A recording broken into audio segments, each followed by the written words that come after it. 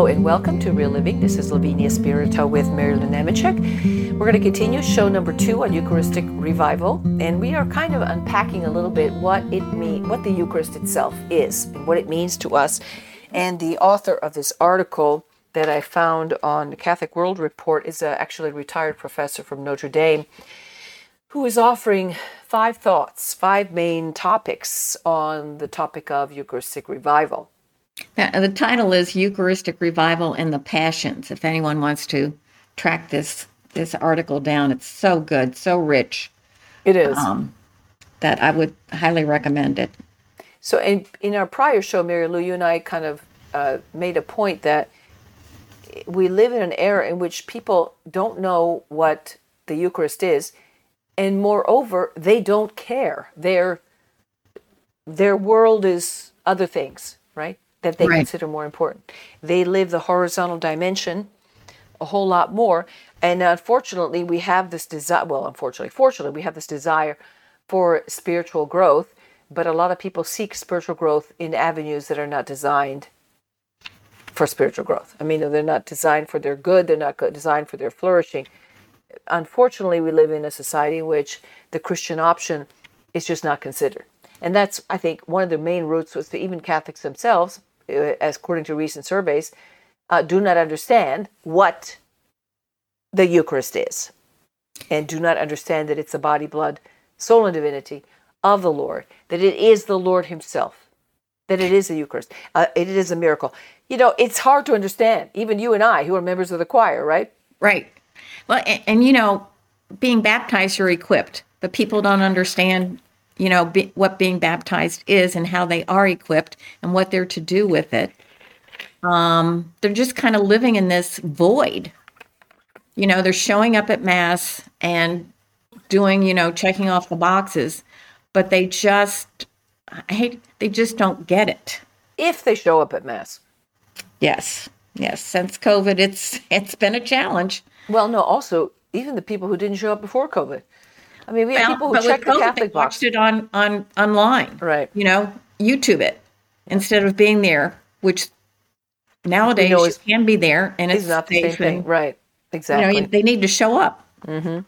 So we were talking about the 5 thoughts offered by the author of this article, and the first one was Thanksgiving, what it means. And we kind of talked about that. We talked about how in order to really offer proper Thanksgiving and to grow in spiritual understanding, we need to think less of ourselves, we need to be humble, and we need to let go of the vice of self-love, right? Self-centeredness. Right. And embrace the virtue of humility. Afterwards, we talked the second element, which is koinonia, or fellowship, which is the community of the believers. What does that look like? That liturgical praise of God is not disconnected from love of neighbor. If anything, in our experience, love of neighbor enhances liturgical praise. Because when you are with a group of people who really love the Lord, who really understand the Eucharist, who really want to offer a sacrifice of praise, who really want to praise the Lord and give thanks, the whole experience is enhanced, right? Your understanding of what you're doing is even, I think, enhanced, right? In this article, he mentions St. Augustine, calling the church totus Christos. It's the whole body of the church. We're all a part of that. And we don't think of ourselves as that, as being united as a, one body. Mm-hmm.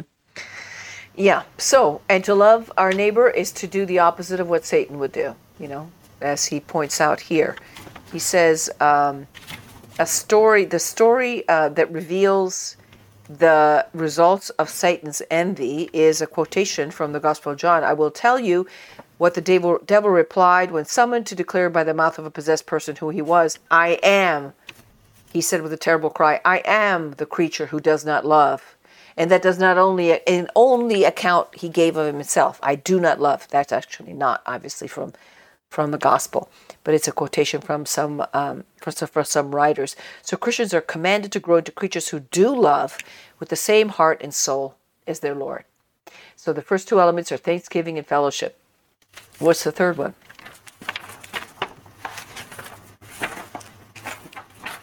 Memorial. Memorial, right? And what is memorial? Well, the memorial remembers what happened in the Passion. That's when Jesus sacrificed himself on the cross and paid our debt. That is what the Mass is a representation of, that very thing. Every time we go to Mass, we're to remember that event that happened. That was what got us out of jail. And it's something that is made present each time we go to Mass. And everything is directed towards that plan of salvation that began in Scriptures from the very beginning, the whole story of it. And the Greek word is anamnesis, which points to the Hebrew understanding of memorial, sacrifice.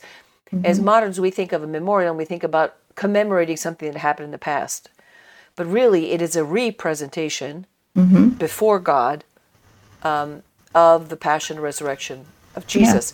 Yeah. How does this make sense? Well, everything, all time before the Lord is now, because God is perfect spirit, and so he does not inhabit the space-time continuum, and he is not limited by time. He's not limited by chronological time the way we are. So we think about things that happened 2,000 years ago, and we think about things that will happen in 10 years, right? Because we are firmly anchored within time because we inhabit space, right?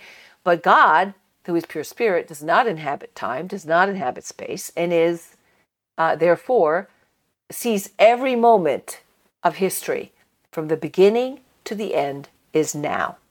So when the sacrifice is presented on the altar, it's in a certain sense saying representing Jesus' sacrifice. And I love one of the elements that this guy shows when he kind of draws the at Mount Sinai, Moses tells God, remember your servants, Abraham, Isaac, and Israel, to whom you swore by your very self that you would take care of them, right? Right. So in a certain sense, it's also reminding God, hey, God, you promised, in a very rudimentary way. But I love that.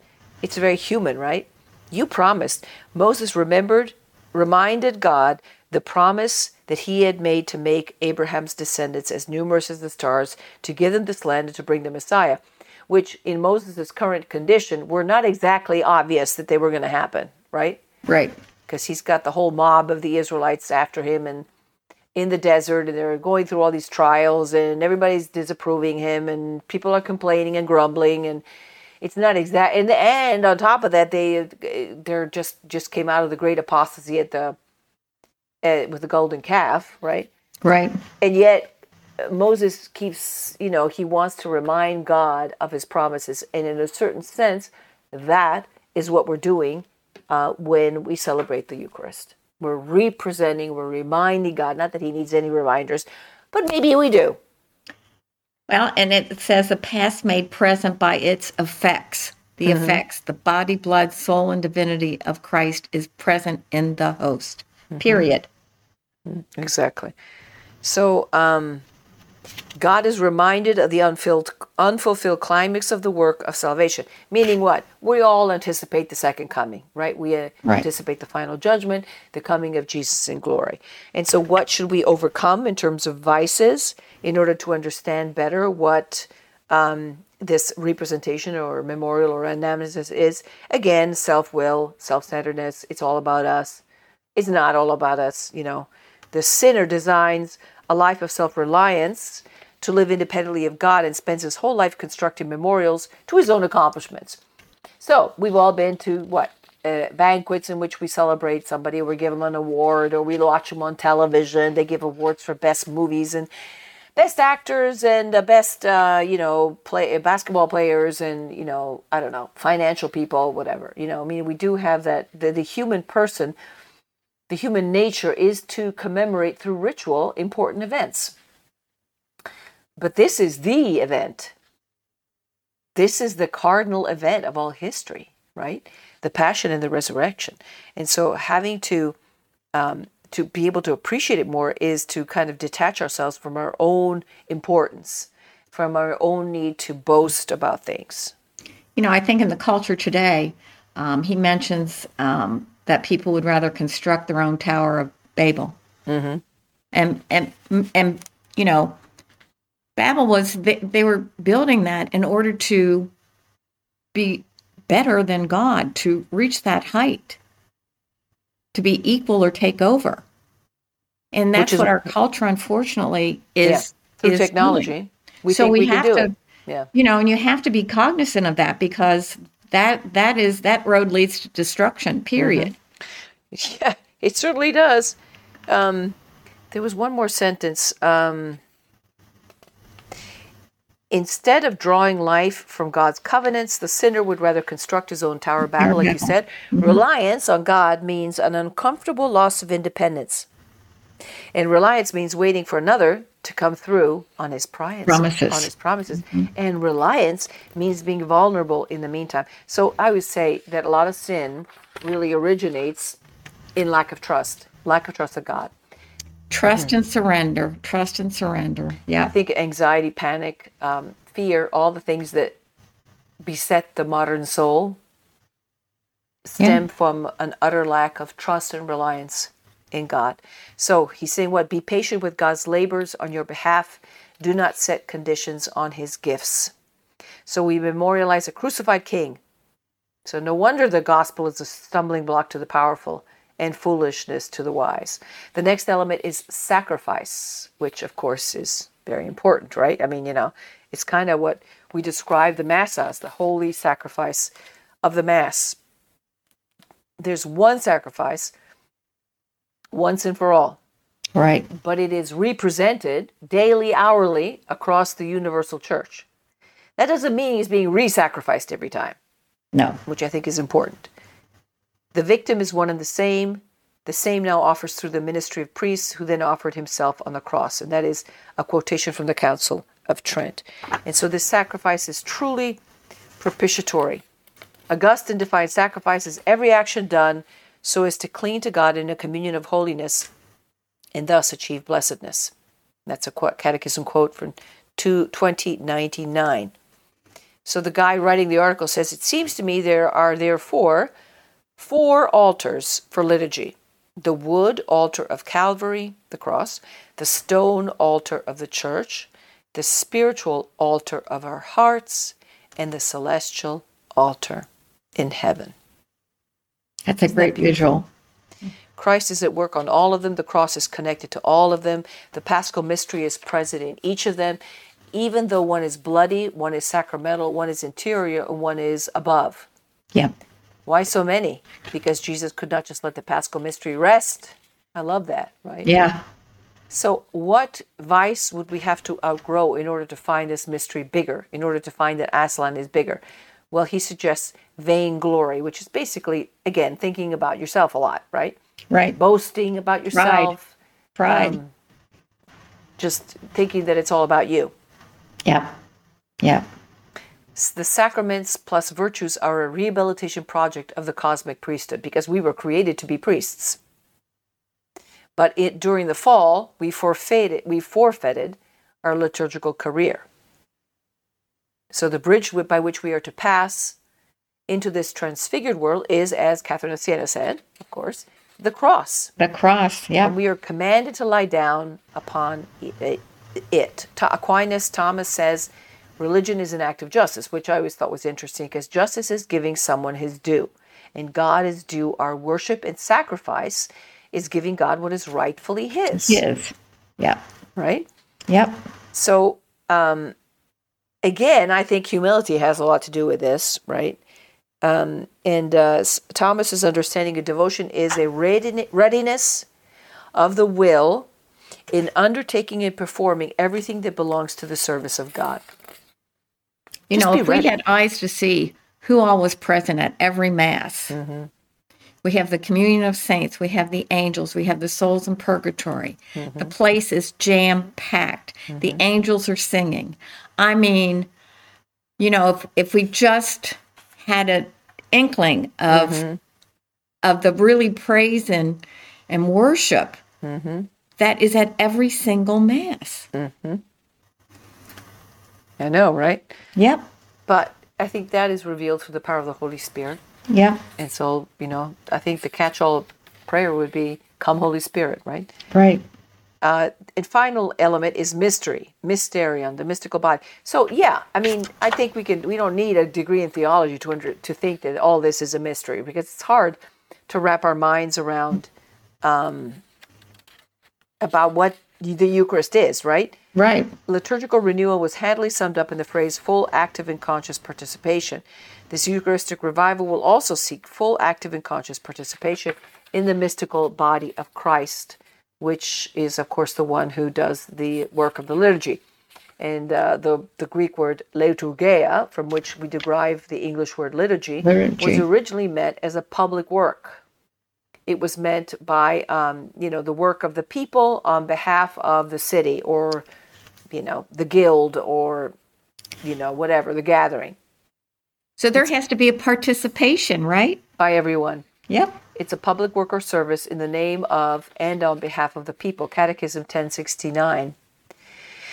So, if liturgia is the work of the few on behalf of the many, then Christ's liturgia is the work of one on behalf of the human race. Mm-hmm. This is what Pius XII defined liturgy. The public liturgy, the sacred liturgy, is therefore public worship which our Redeemer as head of the Church renders to the Father, as well as the worship which the community of the faithful renders to its founder, and through him to Heavenly Father. It is, in short, the worship rendered by the mystical body of Christ in the entirety of its head and members. That's just beautiful, isn't it? It is beautiful. So Jesus if we could just, get this into everybody's head and have it move from the head to the heart and soul, we would be just united together in Mass. Mm-hmm. We have been to Masses, and I can think of one in particular in Michigan, the Pentecost Mass up there, where you truly felt the whole body of people present were so united in that Mass that you didn't want it to end. Mm-hmm. It was just so filled with holiness and the presence of the Lord and everybody just being on the same page. I mean, I wish every Mass we attended would be like that. 3 hours went by in a flash. Yes. And if I could relive that, I would do it in a heartbeat, because it changes your life. It really does. Jesus, therefore, is the premier liturgist, and baptismal regeneration is a sacramental sign that he summons apprentices to his work. I love that, right? Mm-hmm. We members can join the liturgy of our head, and we could do that, and we say, oh yeah, we're going to go to Mass and join the liturgy, but that's a mystery, because we don't really understand it fully. So how do we overcome ourselves in order to understand this a little bit better? Pride and disobedience. We overcome pride and disobedience. We have to overcome the original sin, right? Where Satan in the garden said, you will not die. God knows that when you eat, you'll be like him. Mm-hmm. He cannot create anything. He cannot destroy anything, but Satan can distort whatever he gets his hands on. Yeah. And here, this is what he did, because he is the great deceiver. This is a quotation, but there is this difference between us and Lucifer, that Lucifer aspired to attain to this likeness by his own power, whereas we hope to attain it solely by grace. By grace. So egocentric pride, or self-centered pride, caused havoc in the Garden of Eden. And the conflict begun there continues in each interior warfare. Why? Why do we always emphasize spiritual battle? Because life is a spiritual battle. Because there is this contest between pride, disobedience, rebellion, wanting to do things your own way, autonomy, independence, self-centeredness, all that stuff, and the worship that we're called to as the body of Christ. And we're not going to have true koinonia, true fellowship, if everybody's out doing their own thing. Right. And everybody thinks that they're better than somebody else and that their ways are better, etc. So the revival of the Eucharist will depend upon humility. Humility. I think that's very important. So in the conclusion that the guy writes, he says, the secret has been found. Aslan appears bigger when our humility makes us smaller. For the Eucharist to appear bigger, we must die to ourselves. And that's what Paul says. That's what it says in Scripture, yes. Right? Yep. So after our sins are blotted out, their roots will remain in us. So let's let's work, brothers and sisters, diligently to eliminate ignorance, covetousness, concupiscence, self-love, attachment to our own judgments, self-will, evil inclinations, bad habits, sinful customs, the numerous attractions of sin, agitations, objects of the senses, inconstancy, negligence, and human respect or the fear of man. Getting free of all that might take more than 3 years, the 3 years of the Eucharistic Revival, but the bishops meant to inaugurate this period of time kind of as a recommitment to try again, which is really the human condition. Thank you for joining us.